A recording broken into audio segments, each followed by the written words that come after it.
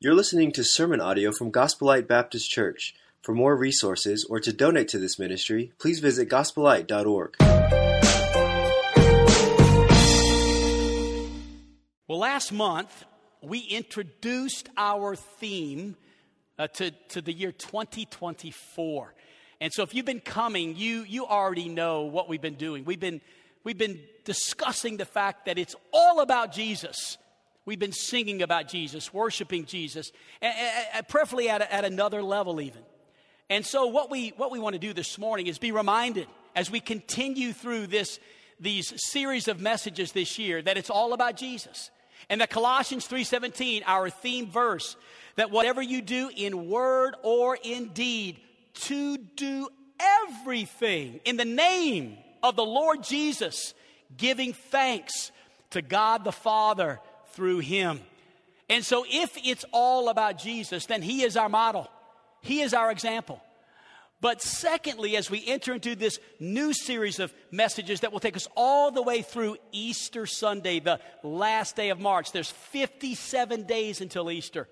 And so as we begin this journey together, I want to speak this morning on Jesus, our mediator. Jesus, our mediator. In 2 Timothy chapter 2 and verse 5, the Bible calls Jesus our mediator. Look at it with me. It says, "For there is one God, and there is one mediator. And this mediator is between God and mankind." His name, the name of this mediator who is between God and mankind, is the man, Christ Jesus. He is in the middle. Jesus is the mediator. He is the middle man between us and God. The word mediator is an interesting word. It carries, and pay close attention to this as this will be important for us to understand throughout the entire series. But the word mediator carries the idea of someone who is a go-between. This person is a go-between for two arguing parties, and usually some sort of agreement is arrived at in order for reconciliation to become a reality. And so Jesus, our mediator, reconciled man to God. He was the only one who could mediate to bring about such a relationship. There was no other one that could do it. And so Jesus stepped in. But the mediation cost Jesus his life. His role as our mediator is linked to his death. It is linked to his sacrificial death on the cross that reconciled us to God.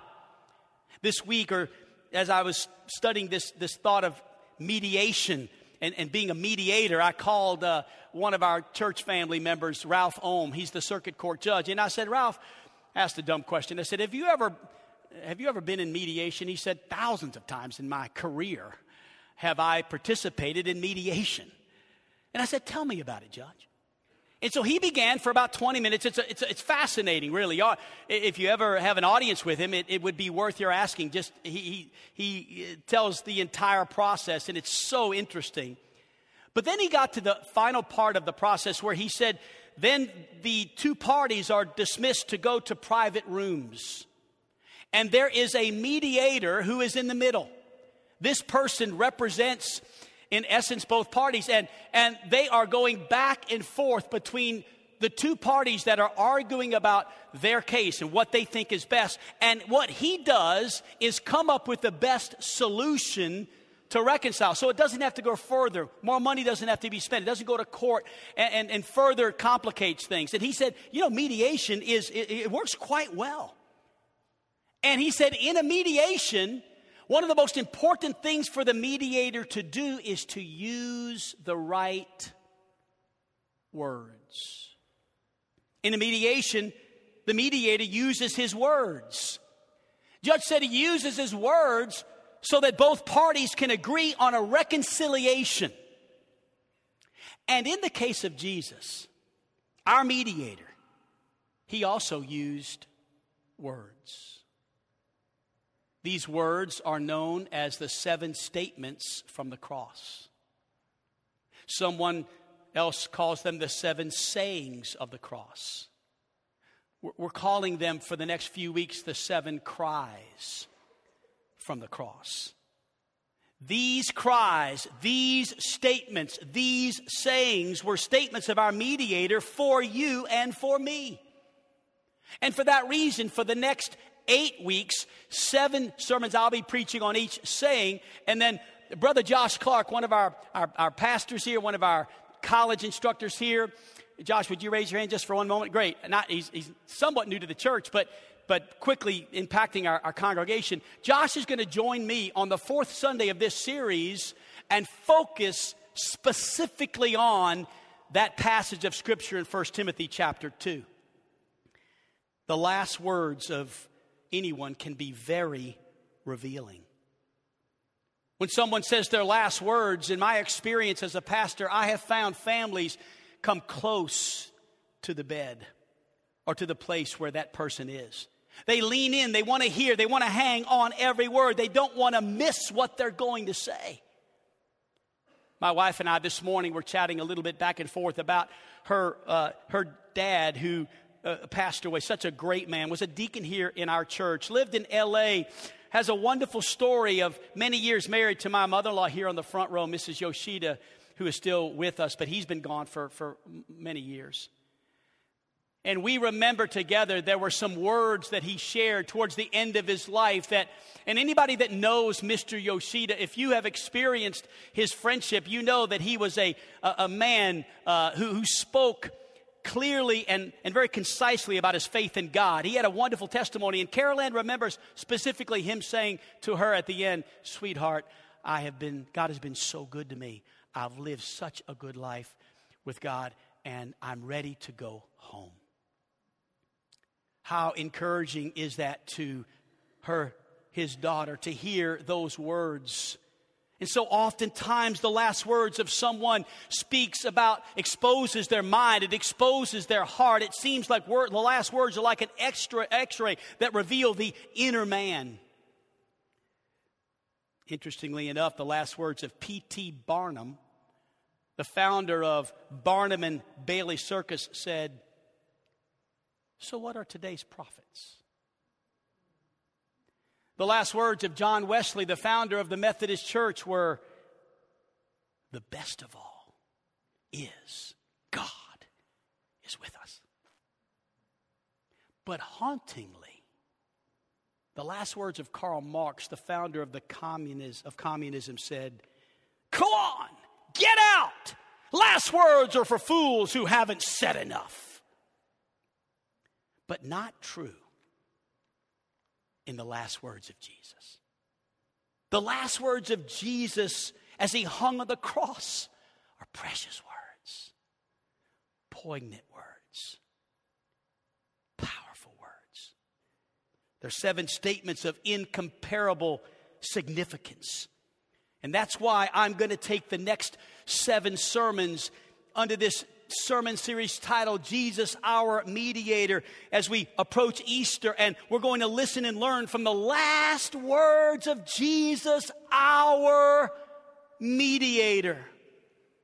In order to do that, I want us to begin by painting a picture.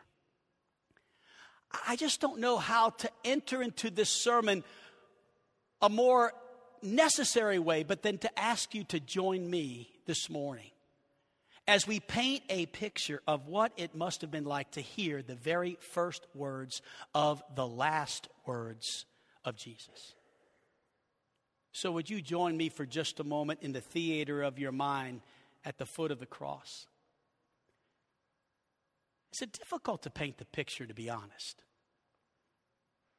We weren't there, and yet we were. But join me as we come to the foot of the cross of Christ and we go back 2,000 years, and as we stand there on that old rugged hill in front of this old rugged cross outside the eastern wall of the city of Jerusalem, Scripture specifically calls it the place of the skull, Golgotha, Calvary. I've stood there myself in 2020 with some of you. Notice, if you would, with me this morning as we try to picture this, the sky is boiling with fury. The winds are howling. The skies turn dark as if they were 1,000 midnights. Hanging on the cross, there's a man. He's in the middle of two criminals. There's a sign, if you look closely, over his head that says, "The King of the Jews." They've nailed him to this cross. If you look closely, you'll see that his hands and feet are quivering, writhing in pain. He's been spat upon. His body, it's naked. His body has been whipped by Roman officials. They've lacerated his body to the point where he bleeds from his head, and he bleeds from his hands, and he bleeds from his feet, and he's bleeding from his side. And then if you look down at the blood-soaked sands of Calvary, you'll see a woman. She's sobbing. And if it was your son, you would be sobbing too. And then it looks like he's going to say something. I mean, how could he speak? I mean, he's in such pain, and crucifixion is such a cruel way to die. In fact, if you don't die from the cruel pain and suffering of the cross, you would suffocate because it's hard to get air into your lungs. I mean, as I've read stories of crucifixions, I have found the only way you could speak is to somehow lift yourself up with all the strength you would have to get enough oxygen inside your lungs to even say anything. But it looks like he's trying to say something.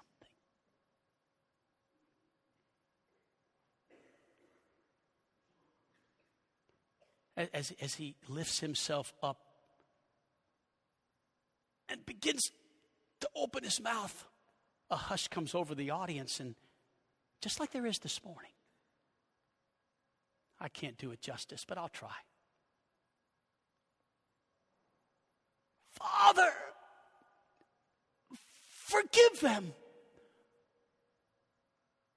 for they do not know what they are doing. The first word from the cross is forgiveness. Forgiveness. And interestingly, the first words that Jesus spoke to his disciples after he rose from the dead were the same thing. In John chapter number 20, beginning in verse 21, Jesus, if you remember, had walked through a wall. That's impressive. He walks through a wall. And I'm sure they were shocked. And then he says these words, "Peace, peace be with you. As the Father hath sent me, I also send you."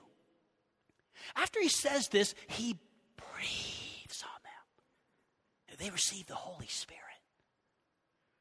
And then he says, "If you forgive." Can you imagine? You're in this room. You were also at the cross. You remember he said the words forgiveness. The very first thing that he said as he was suffering on that cross was, "Father, forgive." The very first thing he said after he rose from the dead and appeared to his disciples was, "Forgive. If you forgive." What is the significance of these words for us today? What is the significance of the first of the last words of Jesus? Yes, they were tender words that Jesus said from the cross in compassion, no doubt. They're also words that are timely in the face of his enemies. But this morning for Gospel Light, 2,000 years after he said them, they're teaching words. There's absolutely nothing that Jesus has ever said, there's nothing that Jesus has ever done that there's not been behind what he said or what he did in word or in deed. That has not been for the benefit of you and I having an example from the one who was perfect. And that's why Jesus said, well, whatever I've done in word or deed, you need to do this in word and deed. And do it in the name of Jesus because it's all about Jesus. Think about it. Jesus is teaching us how to handle the difficulties of life. As I was walking into the service this morning at 9 o'clock, I met Junior, one of our church members, married to Allison. And I said, Junior, how you doing? How's your day been? It was like 8:30. He said he was holding his son Tripp, and he said, well, one of us is having a good day. You could tell Tripp was not having the same kind of day. You know, if I walked up to you this morning,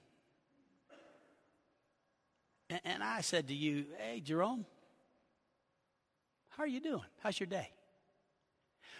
Jerome's answer would be based on what's happened to him recently.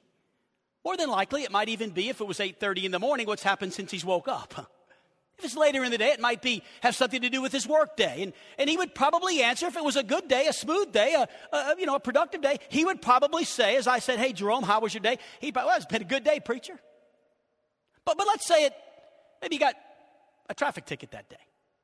Or maybe things weren't so well at home. Or maybe there was something that wasn't right at work. He might answer differently. I mean, based on what had happened, he might say then, well, honestly, preacher, having a tough day, bad day. I think all of us here would agree that Jesus was having a bad day. I mean, I don't know how it could get much worse than crucifixion. He's having a bad day. I would not classify what Jesus went through on the cross as a good day. He'd been betrayed. He'd been beaten. He'd been rejected. He was experiencing pain at a level that none of us could even imagine. He was lonely. He was having a bad day. Jesus knows what it's like to experience a bad day. And you do too. And I do too. In fact, Scripture says all of us who are followers of Jesus Christ are to take up our cross. We need to understand that there will be suffering in the life of a Christian. I mean, it comes with it. And what Jesus is teaching us here today, because we too will suffer, is to notice how he suffered. Notice how he handled a difficult time in his life. And what did he do with that? How did he handle that difficult time? And the last words of the Lord Jesus teach us how to handle the difficulties of life. As we walk through this series together, we're going to learn 7 different difficult moments in life and how we can handle those moments. On the cross, Jesus left us an example. And that example is one that you and I can follow. It'll help us to deal with the bad days. It'll help us to deal with someone who mistreats us. Someone who does us wrong. Someone who falsely accuses us. The last words are teaching words of a mediator that help us to handle the difficulties of life. Times when you've been hurt. Times when others have needed help that you love. Times when your family is hurting. Times in life when you feel alone and abandoned. Times in life when your needs just aren't being met. Times in life when you want to quit. Times in life where you just can't go any further and you feel like just throw it in the towel. What exactly does this first cry teach us about handling difficult times? Well, let's read the Bible together to set the scene. You know, I've been convicted lately about how I read the Bible. At the first of the year, I was challenged by one of my friends not to read the Bible through, just to read the Bible through. And I know you're thinking, Pastor, you're 58 years old, you've been saved for 45 years. Surely you're more spiritual than this. Can I tell you, he's still working on me. Amen. And what I've been doing this year since January 1 is reading the Bible differently. I'm not so much trying to read the Bible just to get through it. In fact, I have inside your worship guide a 40-day Bible reading guide that we can do together. If you would join me, 57 days until Easter, but there's 40 Monday through Friday days. And if you'll start tomorrow morning at Jesus and the last Passover and end with me at Jesus and his ascension, I can assure you we will be so ready for what's going to happen that Friday night at the Good Friday service. It's going to be an amazing night, and we will have walked through the last days of Jesus together. Simple. It's not hard to do, and it's just a tool that I wanted you to have to complement the series, Jesus, our Mediator. So let's read together in Luke chapter 23 and unpack the text and extrapolate the truth. Verse 20. Wanting to release Jesus, Pilate addressed them again. But they kept shouting, "Crucify him! Crucify him!" So a third time he looks at the crowd and he says, "Why? What has this man done wrong? I have found no grounds for the death penalty. There's no reason to execute this man. Therefore, I'll have him whipped, and then I'll release him." But they kept up the pressure, demanding with loud voices, "Crucify him!" And their voices won out. So Pilate decided, I'll give you what you want. I'll grant your demand.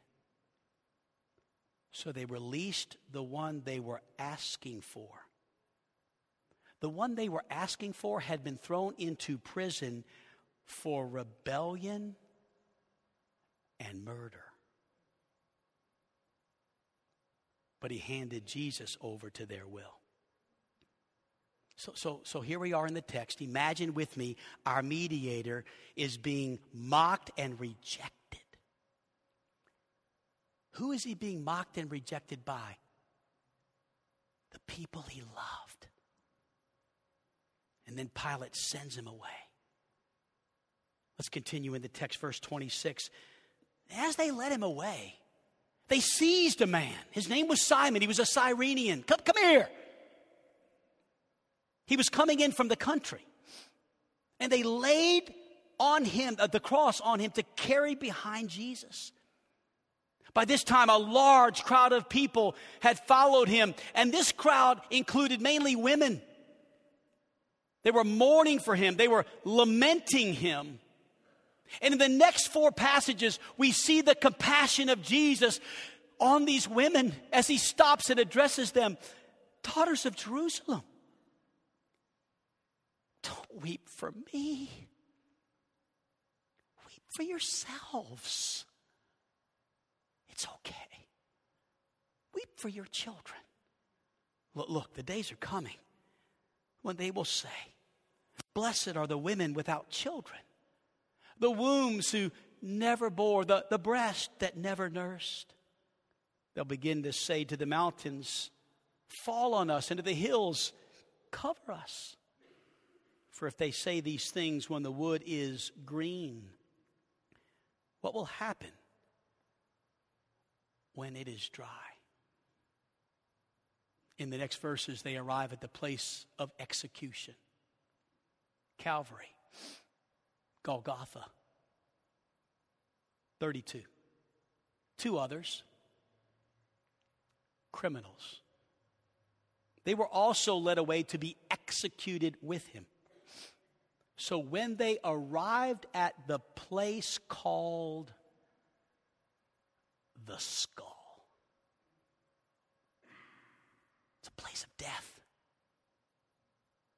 These next 4 words, I don't know how you just read over them. It's so, I can't imagine not giving you and I the benefit right now of just focusing for just a few moments. We sang about the son of suffering. Would you just for a moment on these next 4 words? They crucified him there.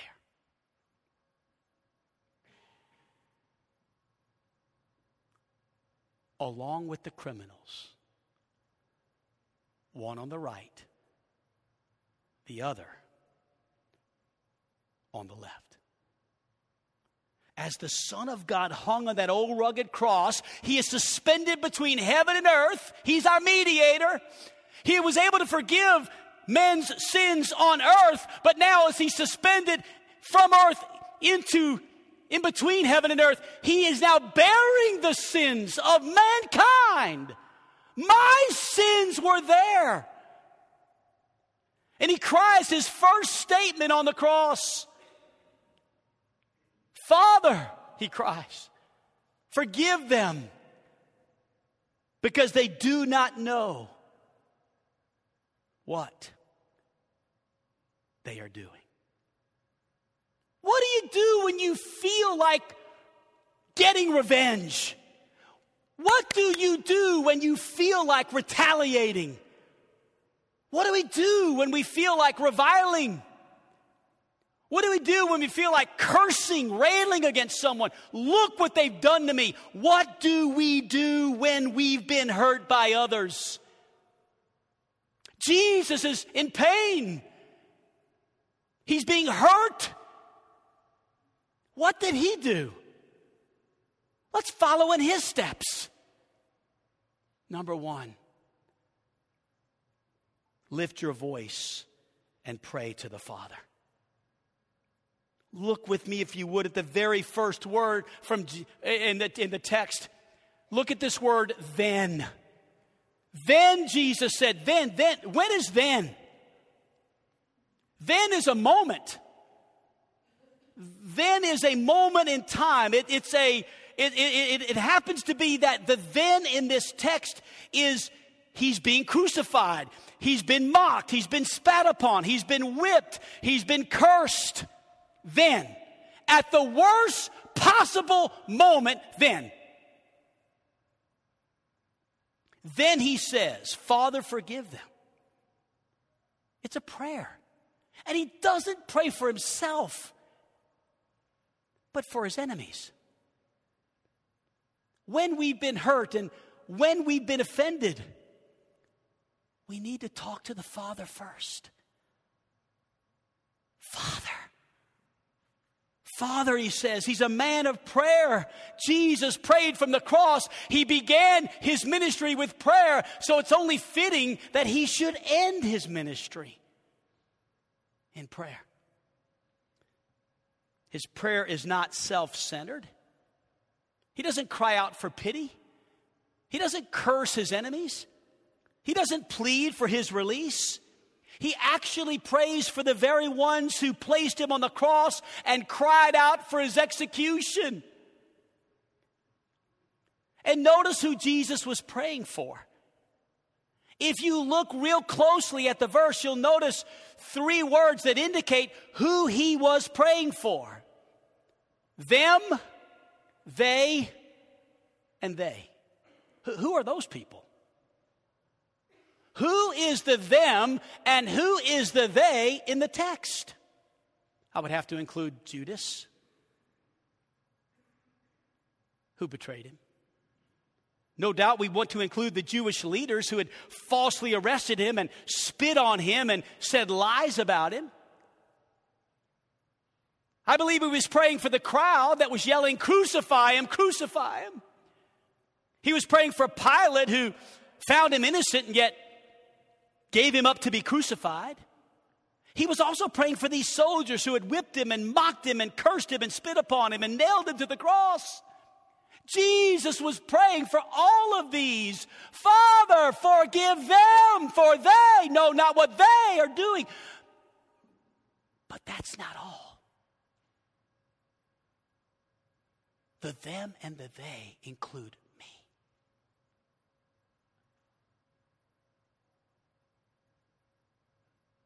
The them and the they, Ty, include you, Vince, Margaret, Tiff, Marlena, includes you.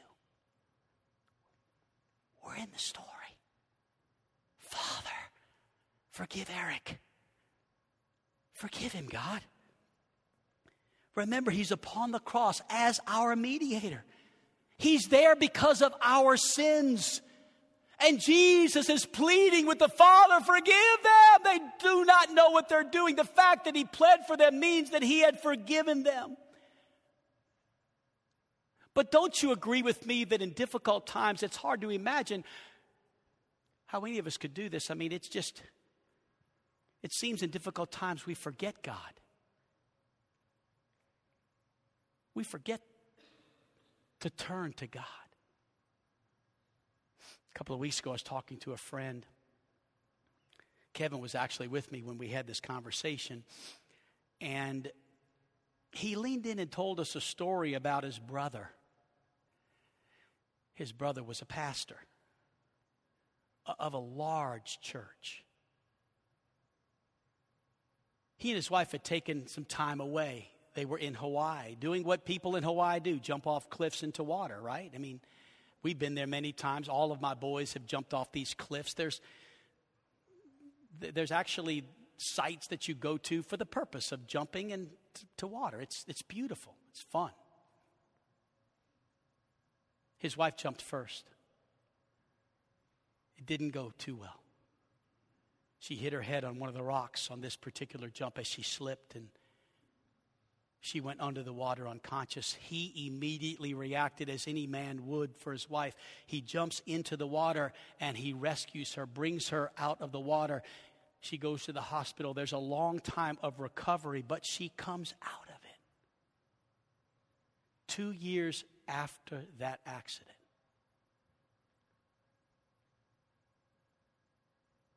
Well, let me go back here. He preaches the funeral. After he preaches the funeral in his church, he closes his Bible, walks off the platform, resigns from the church, and walks away from God. Totally rejects God. 2 years later, he commits suicide on the very spot that his wife and he had jumped from in Hawaii. Left letters and videos, basically. Where's God? There is no God. He forgets a pastor of a large church. You say, Pastor, that's so sad. Sometimes we do the same thing. Maybe the story is not nearly as dramatic, but we forget God. When we go through difficult times, sometimes we too forget to remember that God is there. He's never left us. He's never forsaken us. And while others are crying and cursing at the cross, Jesus is praying, Father, forgive them. Jesus is practicing what he preached in Matthew chapter 5 and verse 44 when he said, but I tell you, love your enemies and pray for them who persecute you. I love what the King James translators say. Love your enemies. Bless them who curse you. Do good to them who hate you. And pray for them which despitefully use you and persecute you. So what do you do when others have hurt you? Well, let's follow Jesus. It's all about him, right? Let's pray to the Father. Number 2. The second thing we see here is we should look at the Bible pattern to follow. There's a pattern here we can follow as we learn to react to others when we've been hurt by them. And I want you to see it here in just a moment. Because what I've seen as a pastor so often is that when someone is hurt, they build walls. We just want to get away. We want to take ourselves away from people, away from church sometimes, away from situations. And then finally somebody breaks through that wall. And when they do, when they finally get through to us and break past all of our defenses and hurt us or get to us, we then lash out. How could you do this? You're a fool. But Jesus gave us an example to follow. Look at 1 Peter 2:21. He says, you were called to this because Christ also suffered for you. You were called to this. You're going to go through hard times. You're going to have bad days. You're going to go through difficult seasons. But I've left you an example. I've suffered for you so that you could see how you can follow in my steps. Stephen did. In Acts 7, verse 59, he cried out, Lord Jesus, receive my spirit. When did he cry that out? When they were stoning him. And he kneels down and cries out with a loud voice while the stones are hitting his body, Lord, don't hold this sin against them. Forgive them. And then he falls asleep. Paul practiced this. In 2 Timothy 4:16, he said, at my first offense, no one stood by me. Everybody deserted me. Rotten bums, they ought to be. No, wait. That's not how the verse ends. May it not be counted against them. Forgive them. If Stephen did and if Paul did, so can we. Jesus, our mediator, gives this reason for his plea. And this is the hardest part of the sermon for me to understand and for you to understand. And I'm not going to do it justice, but I'm going to try. Because he said, Father, forgive them, for they know not what they do. That's a tough one. Father, forgive them. They don't realize what they're doing. Really? Really? This is one that's so misunderstood. How could they not know what they were doing? Were they sleepwalking? I mean, were they all on drugs? I mean, what's happened? Surely they knew what they were doing. I get it. Yeah, they did know what they were doing. I mean, they were conscious of the fact that they were crucifying Jesus and rejecting him. When Jesus prayed this prayer, he was not praying a blanket prayer over everyone to say, hey, guess what? You're automatically forgiven. Doesn't matter. You're okay. It's okay. You can keep doing this. You're just going to be forgiven every time. You're automatically forgiven. No. Jesus is saying, Father, forgive them if they ask. That they don't know what they're doing because they don't know who I am. That they don't know what I have done for them. And we find it difficult to believe what Jesus said when he said, because they do not know what they're doing. But truthfully, think with me for just a moment. His words describe all of human sin.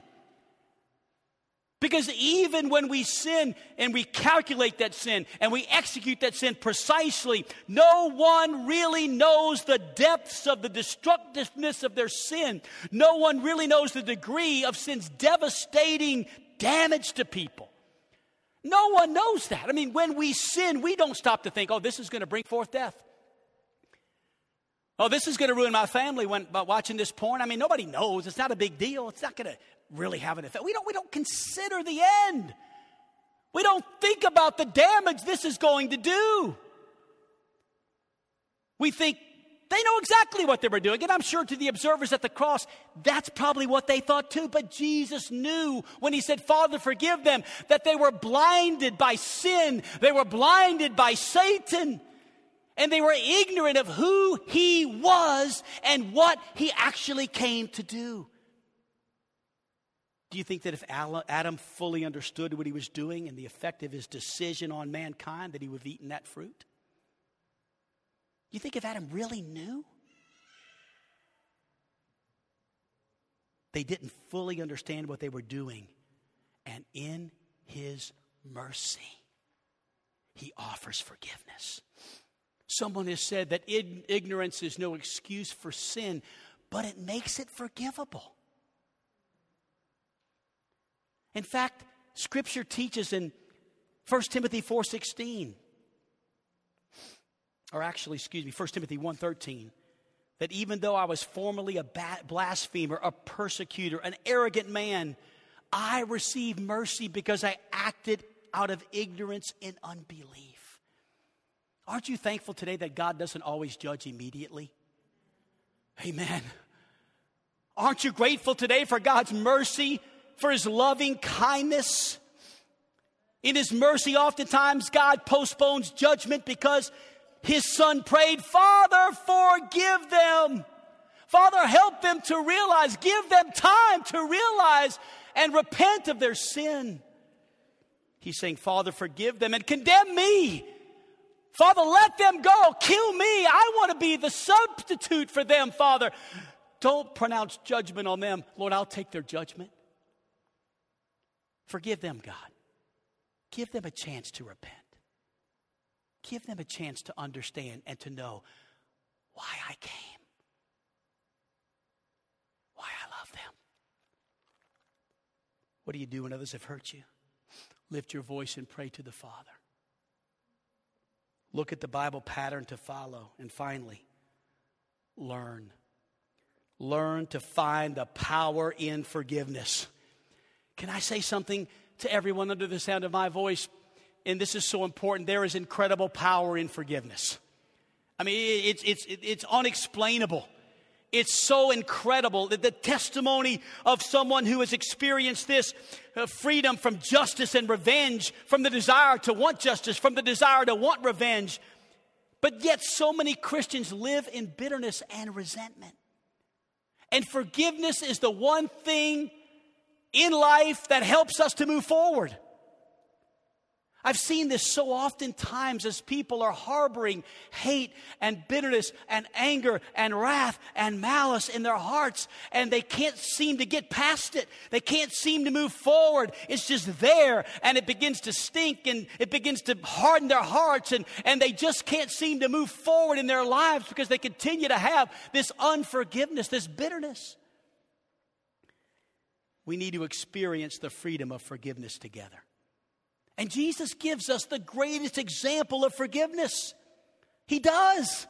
True forgiveness will spring from a gratitude to God for forgiving me. This is where forgiveness begins, when I begin to realize I've been forgiven. That's why Scripture says, and before we put Ephesians 4:32, let's talk about Ephesians 4:31, where Scripture says to put away all bitterness, put away all anger, put away all wrath, put away all malice, put it away. Let it not be among you. Rather, here it is, be kind to one another. Forgive one another. How do I do that? Here it is, just as God also forgave you in Christ. That's the answer. True forgiveness comes from my remembrance of what God has forgiven me from. I've been forgiven so great a debt that I have freely received forgiveness. And so guess what? I want to freely give forgiveness. That's how it works. It starts with remembering, with having gratitude for the forgiveness that you've received. And yet some have such a hard time forgiving others because they've not ever really fully received God's forgiveness to them. My wife and I talk about this often as we counsel and help people through being hurt by others. It seems as if oftentimes the true seed of that unforgiveness is that they've never really fully accepted God's forgiveness for them. And God did not wire us to live with guilt. He didn't do that. That's from Satan. If you are still burdened by guilt, I've got some really good news for you. You don't need to live that way anymore. Don't bury your sin anymore. Don't hide your sin. Don't deny your sin. Don't blame others for your sin. Take a responsibility. Be truthful about it. Just be honest. And don't beat yourself up. Remember that Jesus was nailed to a cross so that you would not have to be nailed to a cross. So in order to forgive others as God is forgiving you, what do? You got to admit your sin. Just admit it. Just be honest about it. I want you to know as your pastor, I'm a sinner. And apart from the forgiveness of God, the grace of God, the penalty that Jesus paid for my sin, I'm destined for hell. I've got no hope. There's nothing that I can do. There's no works of righteousness that I can do to earn heaven. There's nothing I can do to earn His love, to earn His gift, to earn His grace. It's free. I admit I'm a sinner. Secondly, accept responsibility for your sin. I think this is one that we oftentimes struggle with. It just coming to the place where we admit it and then accept responsibility. It's not anyone else's fault. I'm not going to point fingers or blame my past or blame the situation. I'm going to accept responsibility. Every man must give an account of himself. And then finally, ask and accept God's forgiveness. Just ask and accept. Has there been a moment where you have fully received the forgiveness of God, where you have taken upon yourself the blood that's been applied at the cross for your sins? Have you fully received that forgiveness? Because 1 John 1:9 says that if we confess, He's faithful and righteous to forgive us our sins. How many? All. Every one of them. He'll cleanse us from all unrighteousness. We have a God who is ready to forgive. He's able to forgive. He's already forgiven. We must accept Him. And if you are here this morning and you would say, I don't know that there's ever been a time where I've fully received forgiveness and grace from Him. I don't know that there's been that time where I have trusted Christ as my Savior. Oh, this morning, what a way to start this series. This is the day of forgiveness. Accept His forgiveness. And if you need to forgive someone, pray to the Father. Follow the example. And learn to find the power in forgiveness. Every head bowed and every eye closed this morning for just a moment. So maybe the question is this: do you know what it's like to experience a bad day? Have you ever been through it? Have you ever been mistreated? If you have, then Jesus this morning gives us an example to follow. But perhaps today you're still waiting to be forgiven. Perhaps you've believed in God all of your life,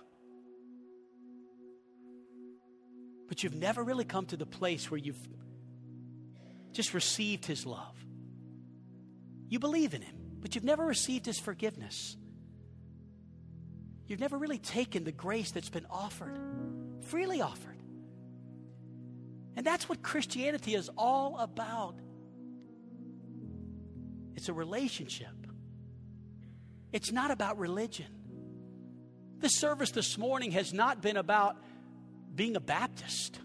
Hasn't even been mentioned.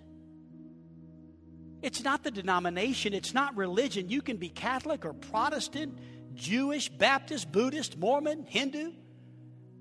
That's not what this is about. We're not talking about religion. Religion is man's attempt to get to God. But Jesus Christ is God's attempt to get to man. He's our mediator. Jesus said, I don't want religion. I didn't come to give you religion. I came to give you life. I am your mediator. Today, if you've never accepted His forgiveness, I invite you this morning, before you leave, whether it's at the altar in response to the music, or whether it's after the service, you just kind of finding me or one of our staff to say, could we talk about this matter of forgiveness? I'd like to fully receive forgiveness from God this morning and His gift of grace. I can assure you, we would love to spend a moment with you on that decision. And that's what this response is all about. Where are you at? And what is the Holy Spirit dealing with you about? If it's salvation, if it's forgiveness of your sins, don't hesitate to find me, either at the altar or somewhere. If it's forgiving others, respond that way. If you need to come to the altar, we are here and this altar is open. If you decide to pray in your seat or just even after the service, however you are led, but we encourage you to respond in worship to what you've received from the Word. Father, we thank you today for all that you've done for us and for how you are working in our midst and for what you are doing today in our lives. Lord, this first cry from the cross is so powerful. Lord, you forgave us that day. You bore our sin and the weight of the sin of mankind on your shoulders. And today and every day you have offered it as a free gift. And so, Father, I pray today that if someone is here and they've never truly received that gift and experienced the freedom that comes by being forgiven and by forgiving, Father, I pray today would be a day of victory for those people. And God, I also pray for all of us today that, Lord, we would take what we've experienced together in this past hour and, Lord, allow it to bring us closer to being like you, Father. And that's our goal this year. It's all about Jesus. It's all about you. And so, God, I pray that we would attempt, Lord, with your help and with your leadership and with your love and grace and kindness, to take those steps, because we can't do it alone. But with your help, we can. Lord, I pray these things in the strong name of Jesus. Amen. Shall we stand together?